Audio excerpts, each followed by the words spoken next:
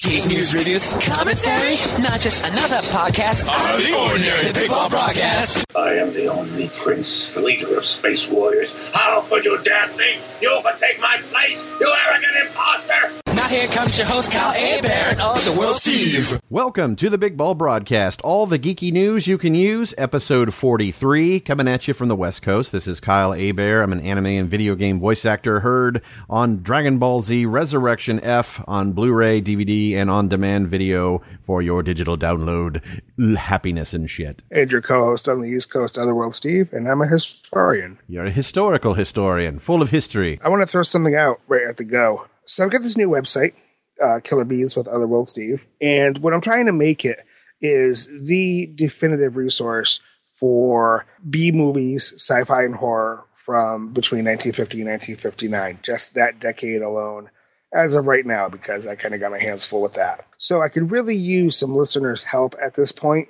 Listeners, all. If you go over to that, eberecords.com/B, and the website there, there's two lists of the movies. They're the same list, but they're broken up. One's in alphabetical order and one's broken up by year. And I want you guys to go over there and look over that list, and please tell me what I'm missing. The reason being is because I'm really considering putting together a coffee table book with the poster art from all the movies and then little breakdowns about the movies themselves.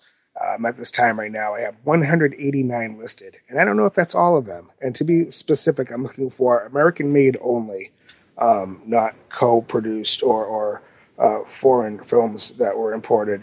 Not yet. I want to finish up the American list first. So if you guys can help me out with that, you can send us a message on Twitter or the Big Ball Broadcast Gmail account, and I'll give you credit on Twitter, on Facebook, and if it does become a coffee table book, I'll even give you credit in that. So thanks in advance for helping a brother out. That's pretty sweet. At BB Broadcast is our Twitter, thebigballbroadcast@gmail.com or bigballbroadcast@gmail.com. You have alternatives there.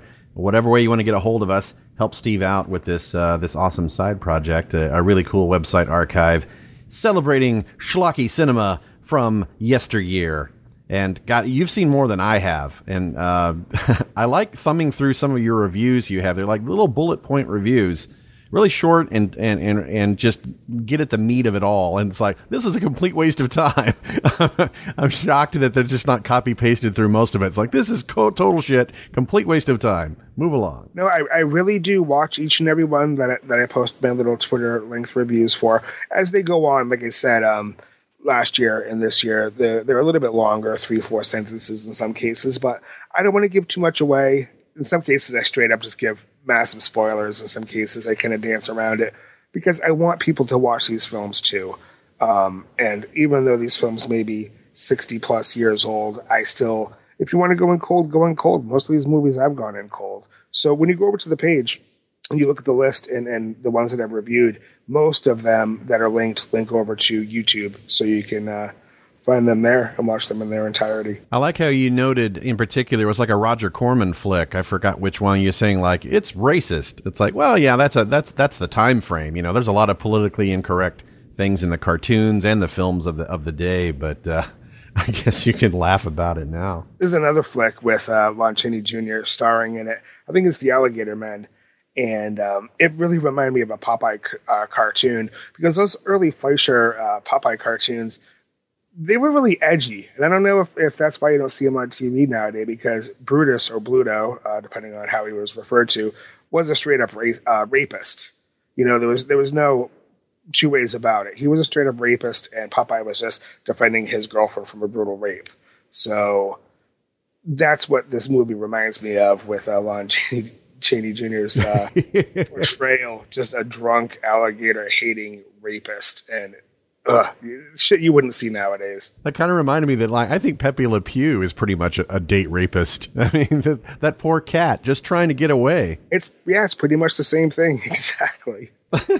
As we're sitting here recording our show, we usually have a live chat room. We usually do it on Wednesday nights. This week we were doing it on Tuesday night because I got to go see Marilyn Manson with my lady. That's just what I have to do. It's required by law. I have to go see this dude perform a bunch of songs that no one's listening to anymore except me. But I will say that if you want to listen to our episode as we record, join us on Wednesday nights. And we usually do this at 9 p.m. Eastern, 6 p.m. Pacific. And if you need a link to our chat room on otakulife.net, don't worry about it. We post it on our Twitter feed at BB Broadcast. As soon as we go live, you're able to join in, courtesy of Mixler, the kind folks who make this possible to do the live stream. And then, of course, Smodcast is where you find us, our home as part of Kevin Smith's podcast family. Please subscribe. Please catch up with us on our page at smodcast.com, and all the awesome podcasts there have pages and archives to catch up with all the episodes and stuff. This week, of course, it's big news for this little indie flick that some people may or may not have heard of from the House of Mouse. Yeah. Oh, indeed, and it's probably the most I ever was active on social media was last night, building up to this trailer to this really underground, low budget, independently financed flick, Star Wars. That's it. Space Battles. Luke Starkiller or something. I don't know. I watched the first half of the football game last night. Those that follow sports, and holy shit, I get Disney's marketing with that whole thing, because those who don't know, Disney also owns ESPN. And Monday Night Football last night was on ESPN, and it was two fucking horrible teams. And the only way they could get anybody to tune in, it's like, oh, by the way, at halftime, we have this trailer for this flick. I saw a meme on Facebook with Obi-Wan Kenobi. It's like, I had a disturbance in the force that millions of nerds who'd never seen a football game before decided to watch, And the irony with that, not that anybody should be surprised this day and age, is Disney went ahead and launched the trailer on YouTube at the exact same time it aired on ESPN. So everybody got fucked for an hour and a half of their lives having to watch football for no reason. But anyways, I watched that trailer. It's the longest trailer. They're calling it the final trailer. And my eyes welled up with tears. I gotta say, I've never had an experience like that in my life where I was so emotionally impacted by watching a trailer. And that I did post on social media to share with everybody, but I didn't get your reaction from the trailer. So I'm really okay.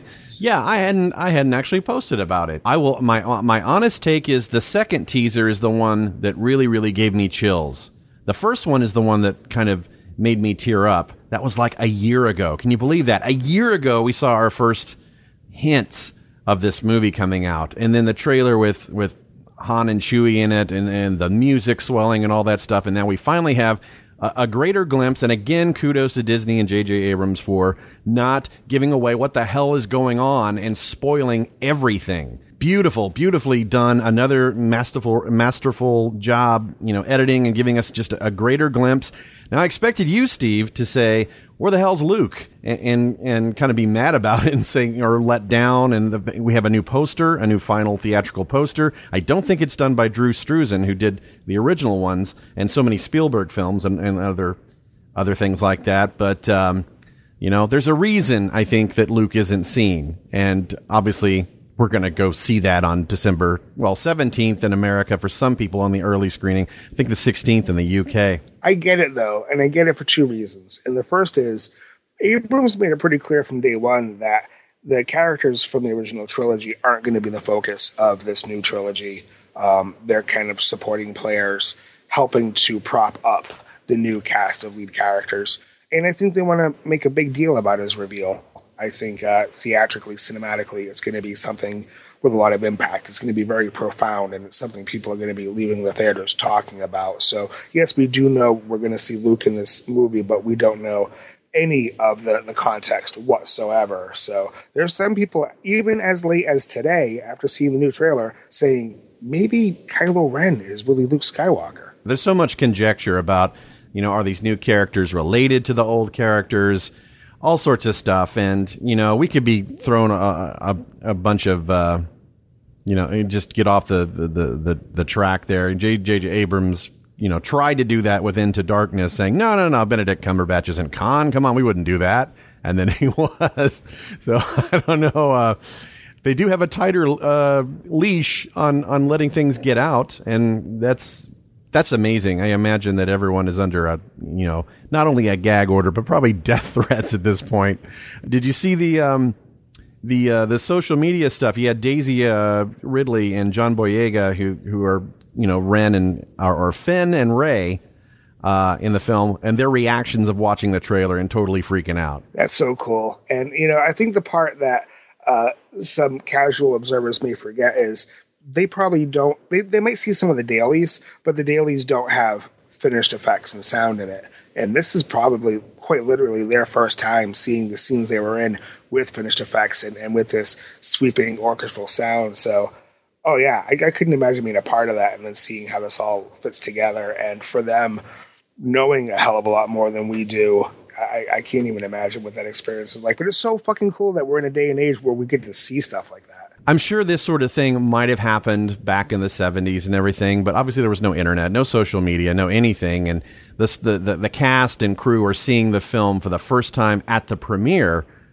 And, trailers, they weren't shown on TV as often as they were in theaters. And this is like really cool it's just a great time to be alive, man. And yesterday I wanted to make fun of a lot of Star Wars fans, including you, Kyle. So I kind of apologize in advance. Oh no, it's fine. But I really thought it was ridiculous that people would pre-order tickets for a film that's still literally a month away. I thought, wow, that's a marketing gimmick at its best. That's like pre-ordering a game at GameStop. But I started doing some research and I found this article over on The Verge. And from the talks of things, I'll just cover it to the chase. So many shows have already sold out that a lot of people stand a chance of not seeing this opening night if you live in a relatively big city and did not pre-order your tickets. Fandango saw a 7 times jump in normal peak traffic levels, even experienced some downtime. Their highest record was set back in 2012 when Hunger Games came out, and this is just destroying it. AMC saw single-day records more than 10 times over. The chain selling out over 1,000 shows in 12 hours.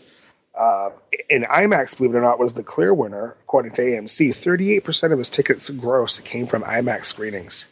So I know you said you didn't get yours in IMAX, but you did get to secure some tickets for the premiere. I did. Reserve seating. That's where it is. I was talking on the last episode and probably a couple before that how I'm spoiled by certain theater chains that do offer reserved seating. So you don't have to sit there, line up at 6 a.m. to watch a movie at midnight the next evening. You can just show up, quarter till, get your popcorn and sit down. And, if someone's in your seat, you go get the theater staff. They'll boot them out of the way because that's your seat and you got proof. So, it turns out the screen I got for on certain AMC theaters have a screen where they're like nice leather recliners. And I didn't know that was the screen I was getting because I just wanted to get anything. My problem was that they didn't launch ticket sales along with the trailer as had been rumored. There was a screen cap from Fandango that got pulled during the weekend saying that tickets will go on sale 10 p.m. Eastern, 7 p.m. Pacific on Monday, on the 20th or whatever. And that didn't come to pass. I had been checking off and on all day, and then suddenly I got through, and I could, you can go order tickets. Holy shit! And then I would get through to the order screen and hit complete purchase, and then bam, it would time out or site maintenance and all that shit. And I'm sure plenty of people got that way. So I was able to initially secure a seat for me and my lovely fiance to see it in IMAX 3D, but I couldn't get the transaction to go through. And I kept going to multiple theaters and everything because I said, I got to see an IMAX, man. I got to see an IMAX. And then those also all sold out by the time, or I kept getting error screens or whatnot. So I ended up just, I'm not even sure if it's even 3D. It just may be 2D. And then a friend of mine was able to finally get through probably 6 or 7 hours after they went live and secure tickets for opening night on Friday the 18th at a reserved seating chain called ArcLight in Los Angeles. So we were able to see it. I think it's in 3D, but IMAX 3D still eludes me. But with all of them sold out like that, if you're just a average Joe Schmo wanting to go to the movies, you're probably going to be shit out of luck. It's really fucked up because, you and I could sit here and speculate all day, but when people who understand the industry are straight out saying you might have to wait until the second weekend to be able to see this for the first time, that's a little scary. Because I hope it stays relatively spoiler-free in social media for that first week. I don't need this ruined. I'll fucking stab a bitch. And can you imagine that the bean counters at Disney are already going, oh my God, we've already blown away records in terms of online ticket sales. But I mean, that all translates into opening weekend box office, that it's just pre-written, you know, whatever else comes out Christmas week or whatever, Star Wars already has it in the bag 2 months in advance. Disney's pretty much already come out and said the magic number they're looking for opening weekend is over 208 million.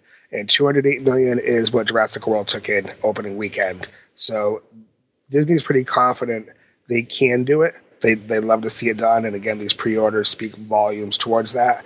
I'll go on record right here and now, October 20th, that I believe Star Wars will break Jurassic World's opening weekend record. I think it will do that too. Now, the question is, are you going to try and get online tickets for any time that weekend or the following week? Or are you just going to try your luck and just show up and... I think I'm going to try my luck. I also kind of have the luxury of at times being available during a weekday. So it doesn't necessarily have to be a weekend showing for me. My schedule is flexible enough. I can go to a Tuesday afternoon matinee if needed, but I do want to see it as soon as possible. The other cool thing too is different chains.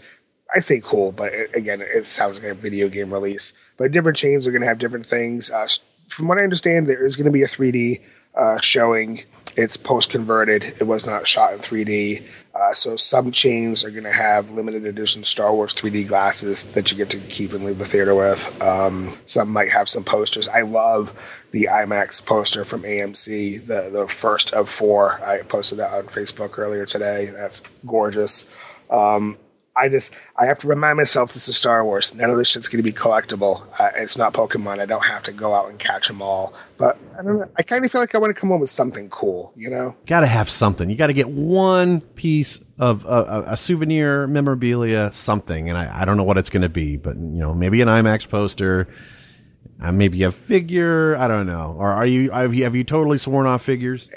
You know, I have 2 young kids, so anything I buy is not going to be collectible. This is a poster and I frame it and I hang it up, but anything else is going to be touched and played with and pooped on and whatever else. So, oh man, yeah, it's pretty wild. And right before we started recording the podcast, I decided to go ahead and pre-order Battlefront. It already had its beta debut. You got to play it. We talked about it last week. How you said it was a lot of fun, despite your motion sickness stuff, and it's not enough to make you go and I mean for probably just physical reasons you can't do this, but I mean pay the extra $10 to get the special edition, which has some additional content right from the get-go. So yeah, I gotta have it. There's nothing that fancy. It's not like an art book or a statue or anything like that. It's just, you know, more stuff. And of course there's the season pass, I guess, which on Best Buy I think is $50 or something like that. I don't know what sort of content, but there'll be some new characters and content coming up, I'm sure. And speaking of new characters coming up, today, EA did announce that in terms of some new special characters, you're going to have Princess Leia, Han Solo, and Emperor Palpatine. Leia will be equipped with what's called Trooper Bane. It's a hard-hitting booster blast shot that can eliminate an enemy in one hit. So it's basically a one-hit, one-kill. She has enhanced squad shields, and the supply drop ability powers up teammates nearby. What I thought was pretty cool is that players that spawn near Leia spawn as her Alderaan honor guards instead of in their regular uniforms. You also have Han Solo as a rapid-fire shot where for a certain amount of time his blaster won't overheat. Palpatine with his iconic Force Lightning and Speed Dash. Force Speed Dash, should I say. What's interesting, though, is part of this release, there's also a picture of Boba Fett, but there's no talk about Boba Fett. So I want to know what the fuck's going on with Boba Fett. Alan S. in our chat says, honestly, fuck the new Battlefront. Okay, that's the first negative review I've seen about it. Oh, EA's pricing for it is ridiculous.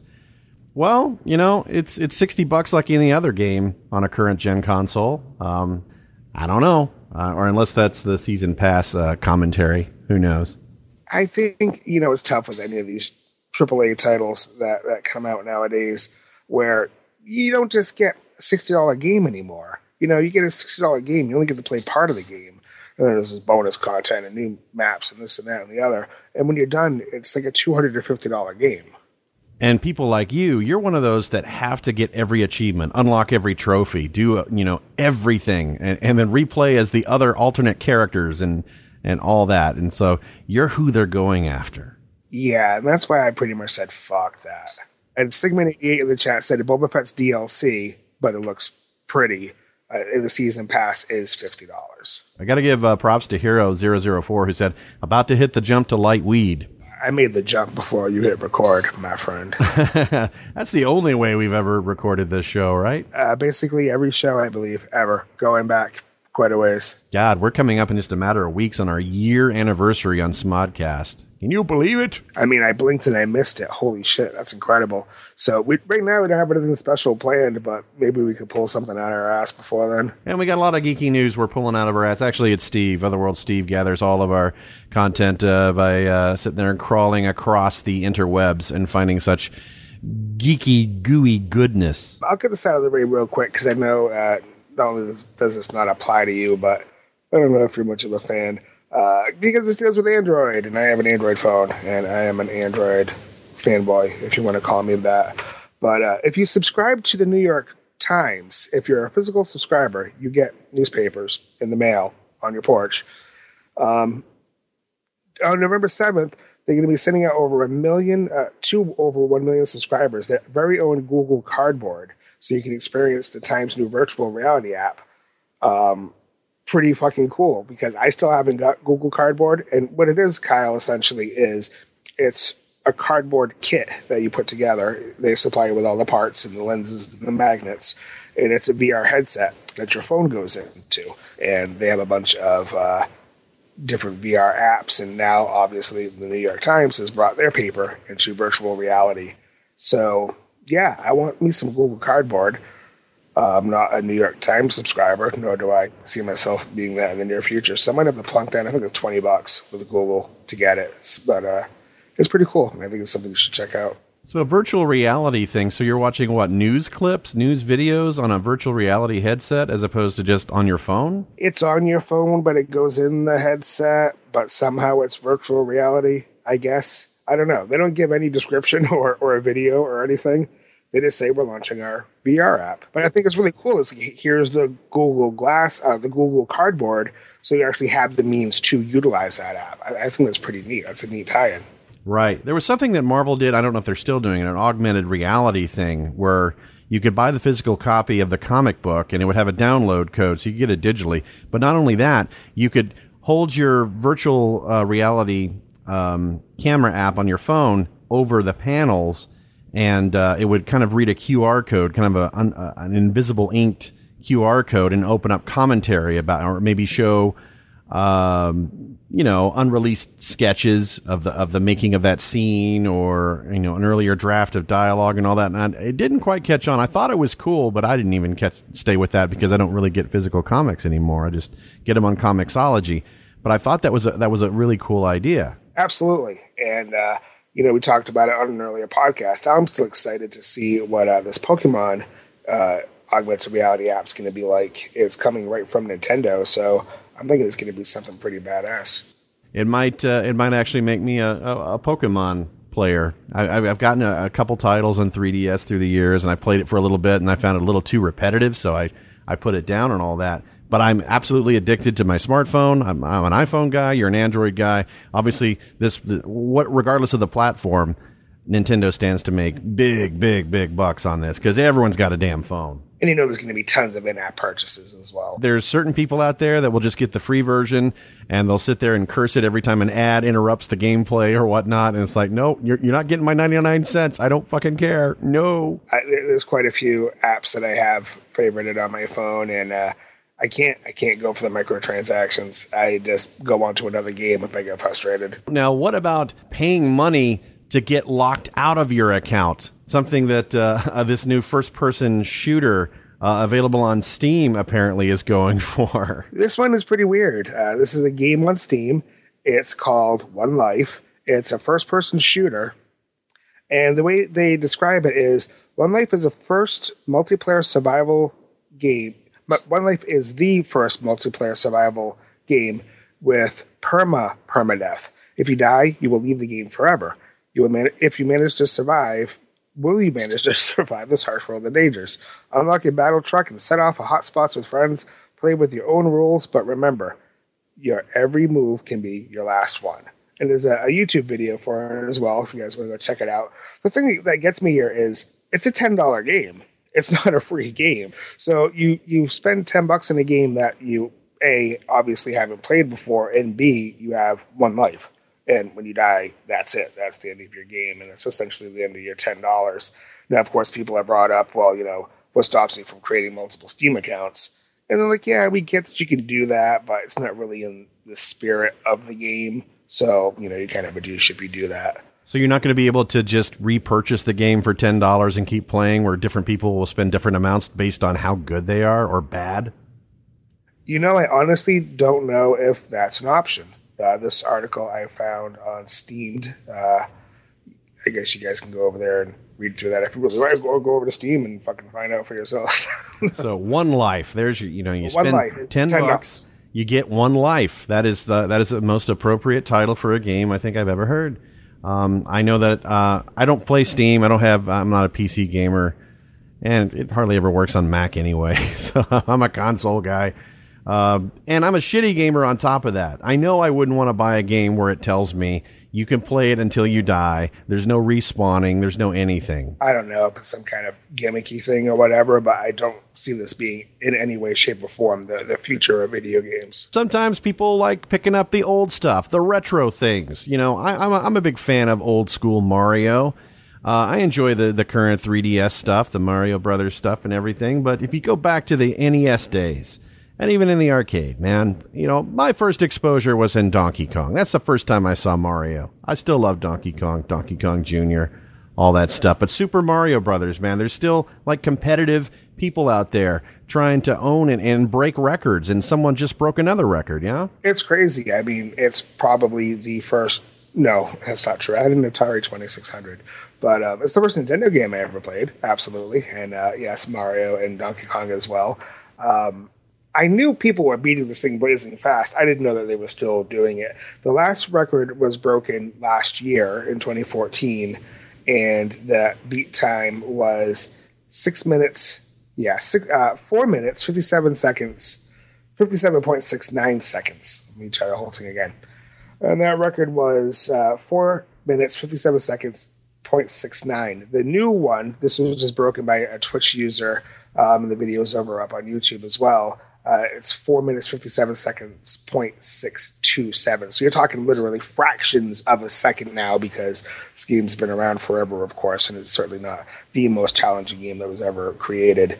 But it's pretty wild in this day and age that people are still going after this record, and fractions of seconds will put you on the world leaderboard. And I guess it just goes alongside with just that pride in unlocking that achievement, right? I mean, it's just bragging rights. There's no like, you won $1,000 or something. No, I think it's almost better because everybody's talking about you for the next, 48 hours or maybe the next week. You can get yourself internet fame by being that person. Nice. And then you put a target on your head because then everybody wants to go and break your record. But I've read a lot of what people from the speedrun community have to say, and say that's why they do it. They don't do it for the accolades or to say, look, I'm the champ. They do it to kind of rub it in your face. Like, all right, now what can you do? Can you do better? So it's healthy competition. Drones must be registered with the government. Now, obviously, you can walk into Target or any hobby shop and pick up a drone. Now, Steve, what's the lowdown on this? It's not every single drone, right? It's not every single drone, although there hasn't been very specific clarification about what's a toy and what's a drone. But those guidelines will be out. Actually, the guidelines have to be out by November 20th. So essentially 4 weeks from today, we'll know a lot more about that. But you have to, if it's a drone, if it's something that carries significant weight, things like, I don't know if you watch Mythbusters at all, but they've been using more and more drones to capture their footage, and they like talking about that technology and the cameramen, so you get to see some of these very, very high-end, thousands and thousands of dollars drones.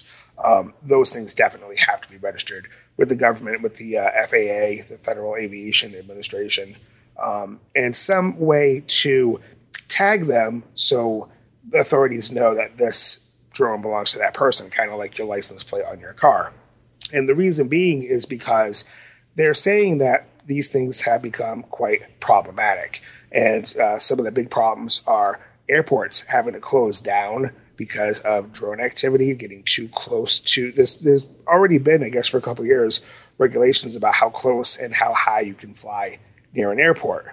And also, I'm sure you heard about this one as well, was the aerial firefighting being hindered because so many people were out with their drones being looky-loos, and it was impeding them putting out these flames using their planes that drop the water, because they don't want to suck a drone into an intake, into a jet, and drop this plane down in a populated civilization. That's fucking ridiculous.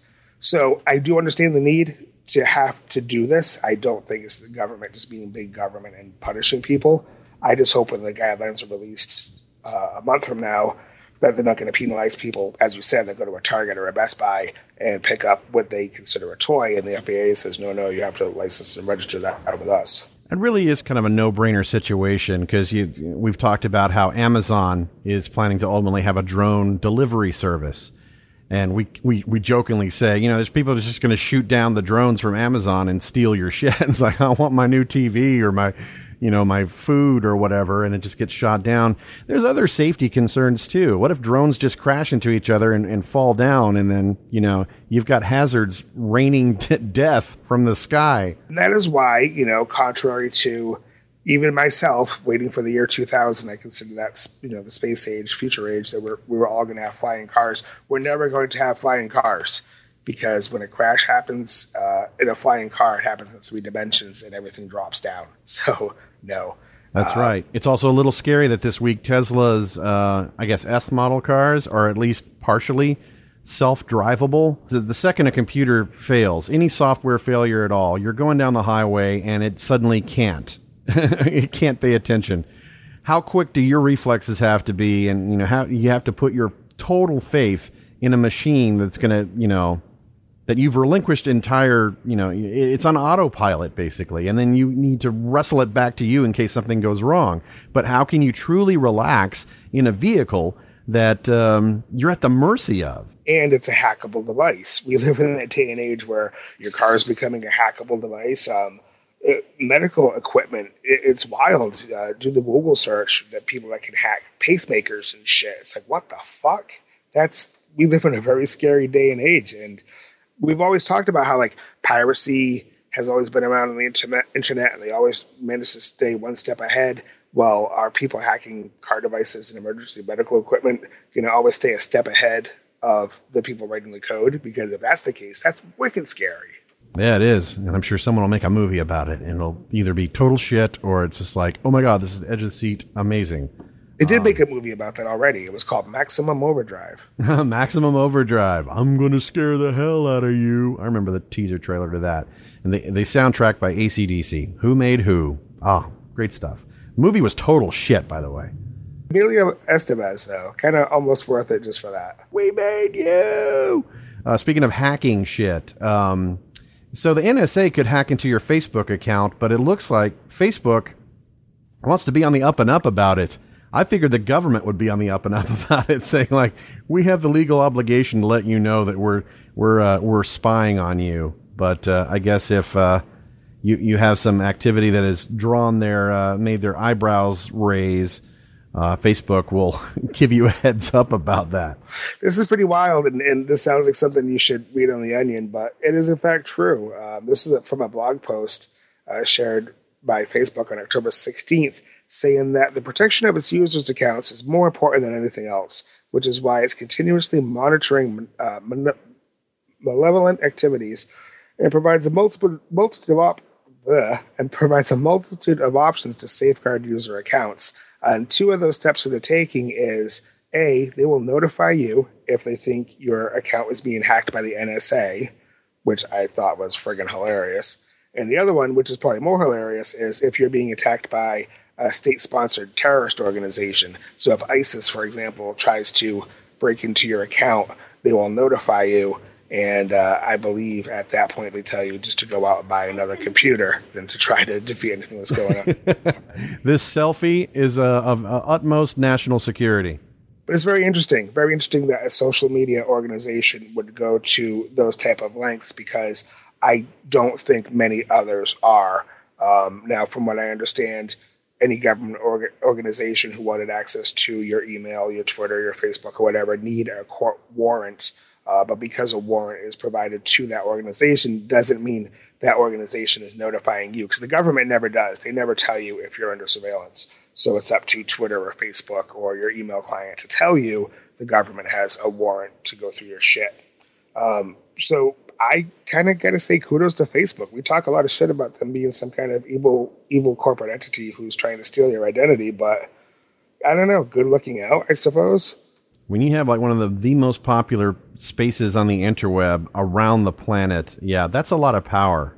And that obviously has to be acknowledged and everything. Also, I'm just checking our chat, which we do at 9 p.m. Eastern, 6 p.m. Pacific on Wednesday evenings, typically here on the Big Ball Broadcast. Frank Chasm says, I wish this was on the radio in the morning on my way to work instead of NPR. Well, you guys can load up your smartphones or your tablets with all their latest episodes, or listen to us on Stitcher, or Smodcast.com's live stream for Smodco Internet Radio, or either way, you can certainly listen to us on your daily commute, and we hope that you do.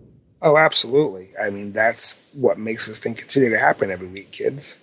Yeah, so back to the Facebook thing. Not only are they going to let you know if the NSA is snooping on your selfies, apparently there's a bug here, and hopefully Apple will address this with a new iOS update. But it looks like Facebook is draining your iPhone battery. You may want to check your battery usage stats, assuming that you're on iOS 9, because it actually does have a nice thing. But the GPS tracking availability for Facebook, and God knows they don't track you close enough from your shopping habits. But if they're draining your battery on top of it, and the newer phones have excellent battery, but if you're saying, why the fuck is my battery halfway dead, 3 hours after charging it, you may want to look in your settings, and you'll see how much Facebook is actually using of your battery. And it's kind of funny because Facebook and Apple both are pointing the fingers at each other, and ultimately pointing the finger at the iPhone owner, saying, well, this is what you agreed to when you hit agree to the terms of service. Basically, what's going on is, if you have Facebook on with all the default settings on your new iPhone, it is tracking your location, and it is submitting that information to Facebook, who I was just speaking very highly of. Nobody knew initially why Facebook was running in the background on iPhones, even if you kill the app. And security researchers looked into it, and they said if you move around a lot, you're likely to get more battery use, but the combination of GPS and networking going on in the background is likely the majority of the cause of battery drain, which right now is accounting for about 15% of your battery's drain overall. And again, the saying is not surprising to anybody who bothered to read the fine print. Facebook's in-app location setting clearly states that if you have location history and access set to always, then Facebook will, quote, build a history of your precise location even when you're not using the app. And that's really scary because, again, with the app closed, it's still running in the background and sending out very specific, very precise location tags to Facebook. Yeah, and the thing is, of course your battery is going to die. No matter iPhone, Android, BlackBerry, Windows, doesn't matter. If you have all these apps with GPS turned on and it's tracking you, it has to work harder. It's going to use more data, so it makes perfect sense. Now, I wanted to check this out firsthand to see if the draining issue was affecting everyone. Now, for me, you said maybe 15%. I got like 8 or 9% tops when I was checking battery usage. So there's another issue as well. I couldn't find a text description of it, but I admit I looked briefly. But there was a YouTube video, if you want to look for it.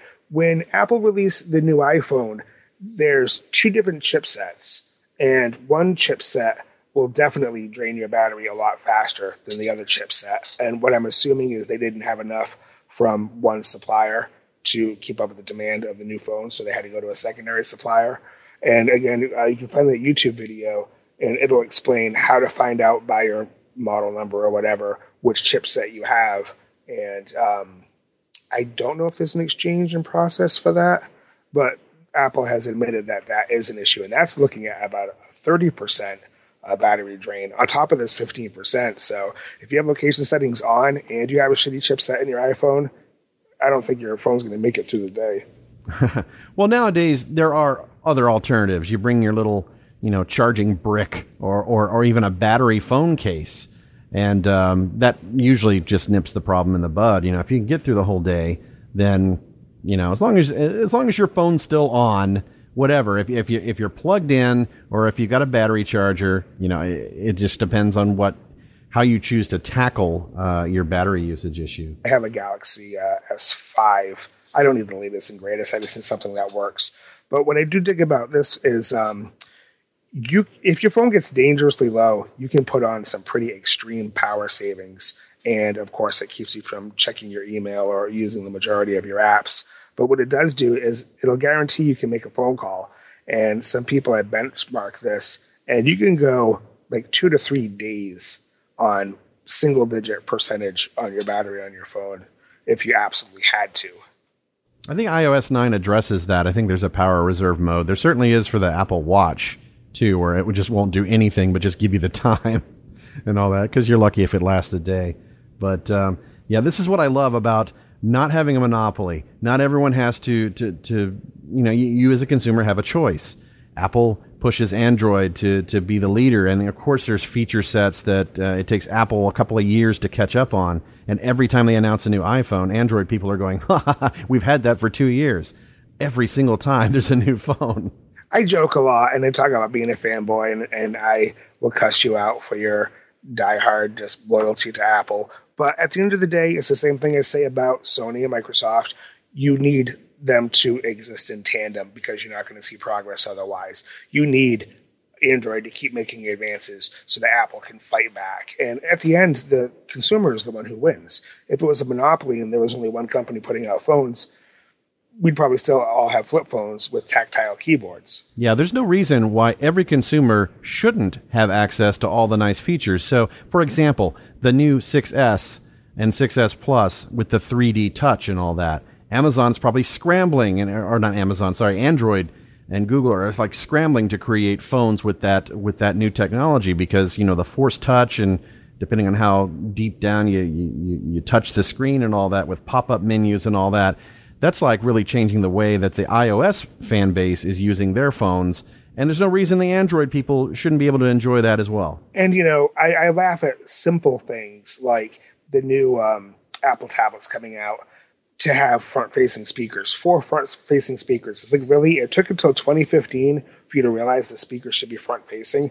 And I still complain about that with other tablets, phones. Why the fuck is the speaker in the back? Because if I'm looking at the screen, the sound isn't facing me. It's blasting everybody I'm holding my phone at while I'm holding the screen up to my face. And for the voiceover people who have Android, you're kind of shit out of luck unless you have a tablet that has a USB port on it.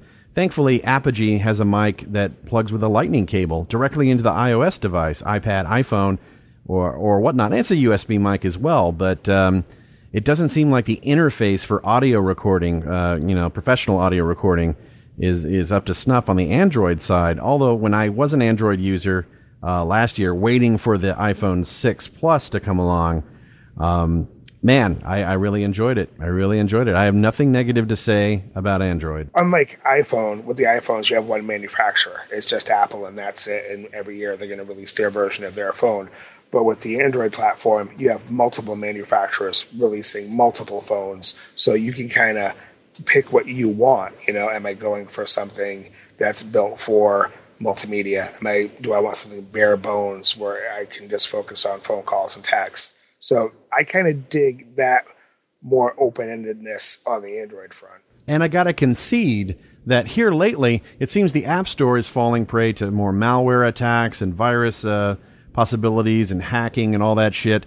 The stuff that Apple used to take pride in is like, we have a closed system, so no one's ever going to be able to do what happens on the open system on Android. But it is happening. It is starting to happen. So now both developers are going to have to really scramble to stay, 5 steps ahead of the hackers.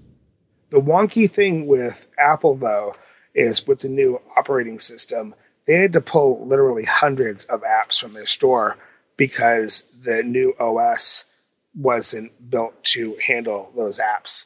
So even apps you paid for, they're dead in the water right now, and chances are Apple's not going to find a fix for them because the platform doesn't support those apps anymore. Remember, you guys, listening to the Big Ball Broadcast, follow us at BB Broadcast, thebigballbroadcast@gmail.com, or bigballbroadcast@gmail.com.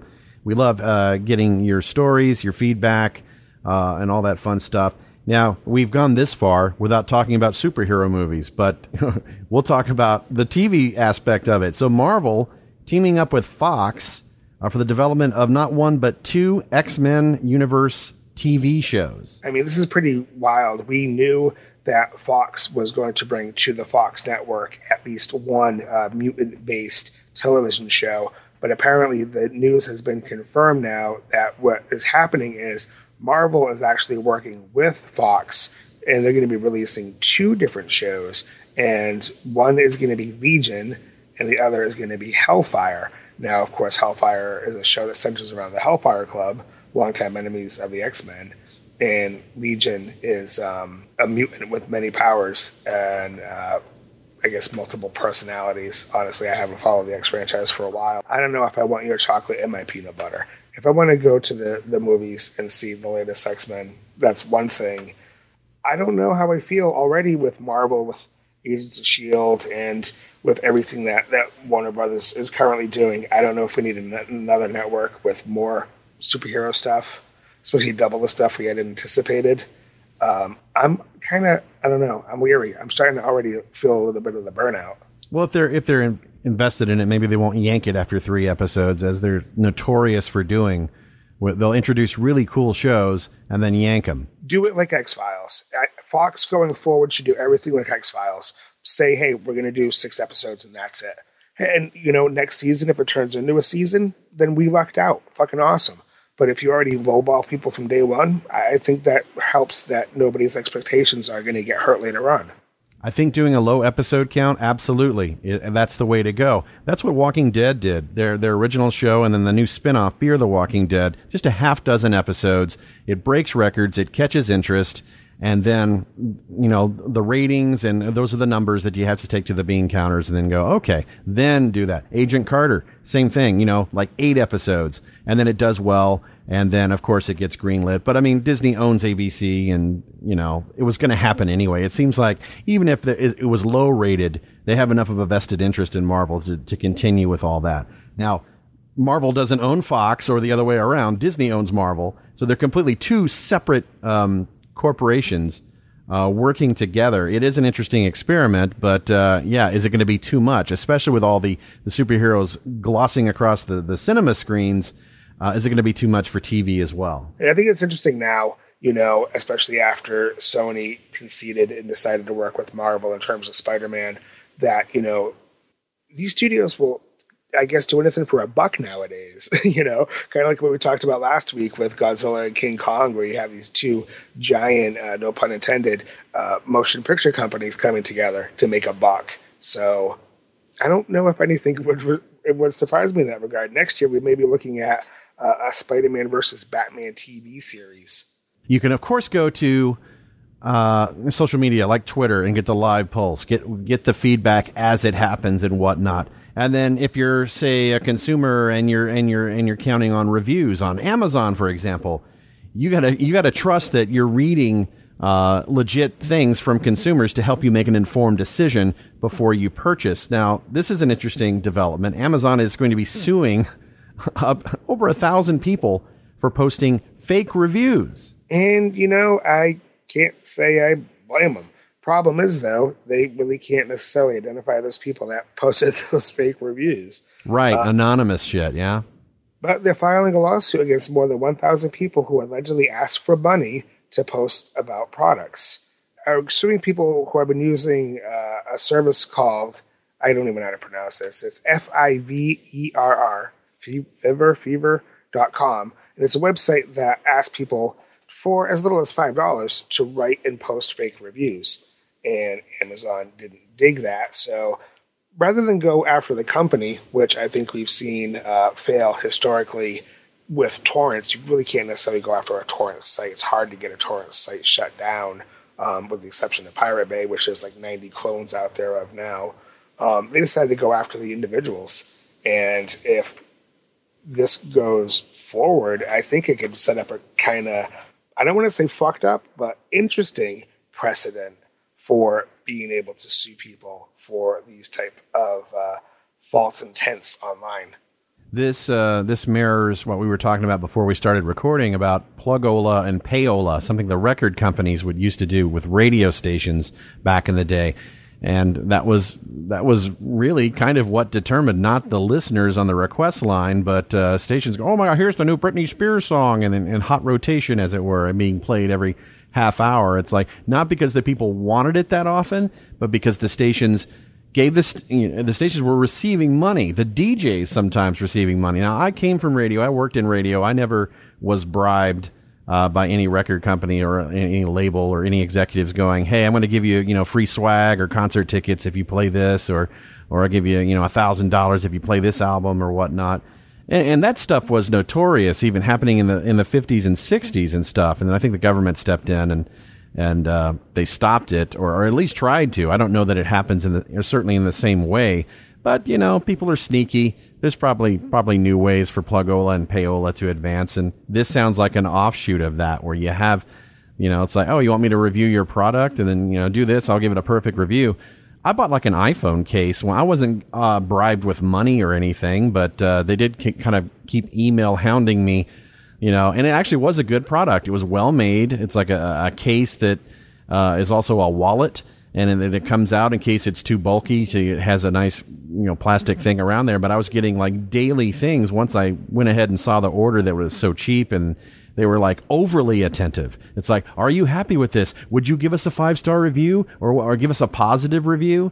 And, I ended up doing that because I liked the product. But, I would have just been considered myself harassed had I not liked the product. And they were like, if you don't like the product, we'll refund your money or we'll give you a replacement one. It's like, oh, I'm okay. Really, really, seriously, just chill the fuck out. And I can understand that. I can understand the harassment angle, because I kind of feel the same way with Amazon. But the main reason they're going through with these lawsuits is because they say it undermines their brand. And I understand that, if you're going to the site and you are on the fence on a product, you're going to trust in those reviews. And if half those reviews are paid reviews, then you're getting scammed. So I understand that. But with getting hounded on by Amazon about posting a review, what I dig about it is that they're hounding on you because you're a customer. You actually bought that product. So your feedback really counts, because you can go and leave reviews for anything, even if you didn't buy that product. It's not like eBay. Once you log into Amazon, you can leave a review for a book you haven't read or a dildo you never tried. And that's what makes it a little scary. So I kind of do like they're going after actual customers. So you bought it. You have this thing in your hand. Please tell us what you think. A dildo you never tried. Are there customer reviews for dildos? I'm assuming there are. I'm assuming if you look it up, I don't know. That's how you're going to spend your next weekend. Let's just hope there's never a try before you buy program implemented. I hope not. And even eBay insists that any panties sold through their service be washed before going out in the mail. Ew. Let me put some skid marks on here. Yeah, make some big bucks. If that's your thing, fine. I don't get it. And I find it pretty appalling, actually. So, yeah, we're talking about money exchanging hands and whatnot. YouTube, obviously, one of the big successes of the internet, along with social media like Facebook and Twitter. YouTube, we're so used to going and accessing content for free. But there is a model in place where there's paid content. And I think people forget that right now there is actually paid content on YouTube. What's making this a little scary is that last year they had said that they were, quote, going to fund new content from some of our top creators.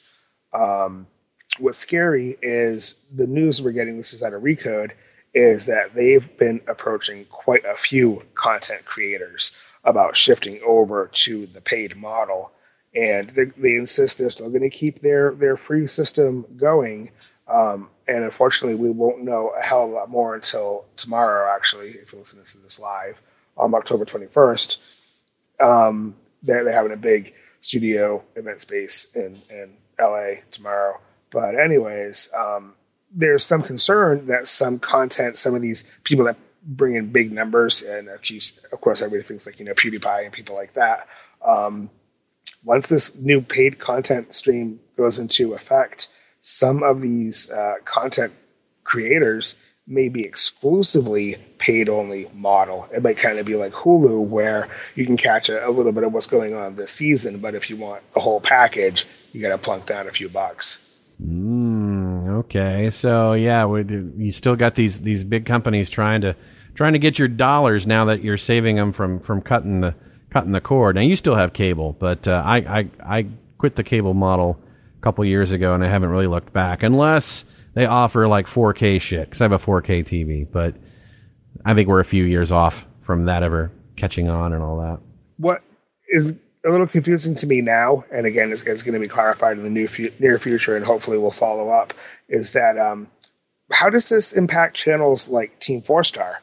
Because they're ridiculously popular. They have tons and tons of subscribers, but, is that something that YouTube can charge for content? Is that derivative enough, or is that copyright infringement?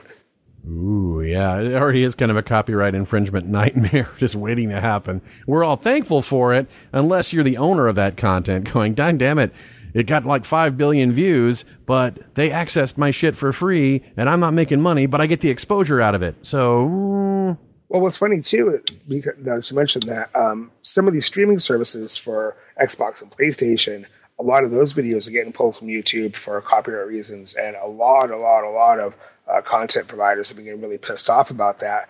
And I guess fairly recently, they found out the problem isn't necessarily with the videos themselves, it's with the music. Because with a lot of other situations, they're negotiating different licensing deals for the music, and it's because of the music that these videos are getting pulled.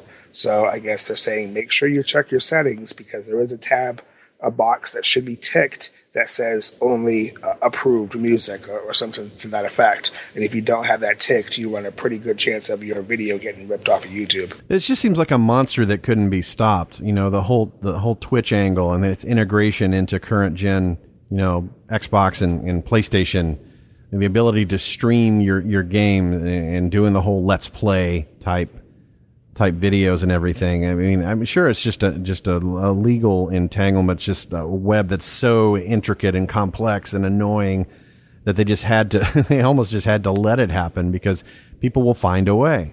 Oh, absolutely. And I think they'd rather have a system that they have in place and that they approve of, because otherwise, what's going to stop you from ripping your own videos and posting them anyway? You found this story, Steve, about an animated horror movie in production now that's going to be using some old unreleased audio from some classic horror movie icon. This is pretty wild and totally came out of left field, but apparently animator Raul Garcia has obtained the rights to audio tracks from some old Roger Corman, Edgar Allan Poe films. And Corman himself actually adds his voice to the talents, along with Guillermo del Toro and Julian Sands. And The Telltale Heart, The Pit and the Pendulum, The Fall of the House of Usher, Facts in the Case of Mr. Valdemar, and Mask of Red Death each have their own unique animation styles, and again, voiced by all these, in some cases, past horror legends. This is going to be opening next week on demand, and I'm assuming select theaters, because I haven't heard about it, I don't think it's going to have worldwide theatrical release, but it does say theatrically. And there's a trailer on YouTube, Extraordinary Tales, the official trailer, and I'm intrigued. Color me intrigued. So you get stuff like what? Like Bela Lugosi, Christopher Lee? Bela Lugosi and Christopher Lee, yes, and Vincent Price. Yeah, they're these old recordings of their dialogue used in this animated film. From what I understand, this is unused stuff. It's not things that you would have heard in anything that's already been made available. So it's your first time to hear these delivery of these lines, and because they're past, it's all done to animation. I wonder how long it would take for an animated horror movie to come out. Of course, we've had like CG Resident Evil things, a couple, Japanese movies and stuff but like a domestic North American animated thing. This seems like a genre that's been pretty much untapped to this point. And a little secret I'll share, just the two of us. I did approach Roger Corman and asked that if I went forward with my book, if he would write the foreword. So fingers crossed. Well, guys, that's going to put the lid on episode 43 of the BBB. Thank you so much for tuning in. Shout-outs to Alan S., Sigmund88, Frank Chasm, Hero004, and all the boys and girls across the world who listen to us on Smodco Internet Radio and smodcast.com. Until next time, this is Kyle Hebert. And this is Otherworld Steve. See ya! Special thanks to Will Wilkins and Jason Peer. Music provided by Zero Reynolds. Follow us on Twitter at BB Broadcast and email thebigballbroadcast@gmail.com.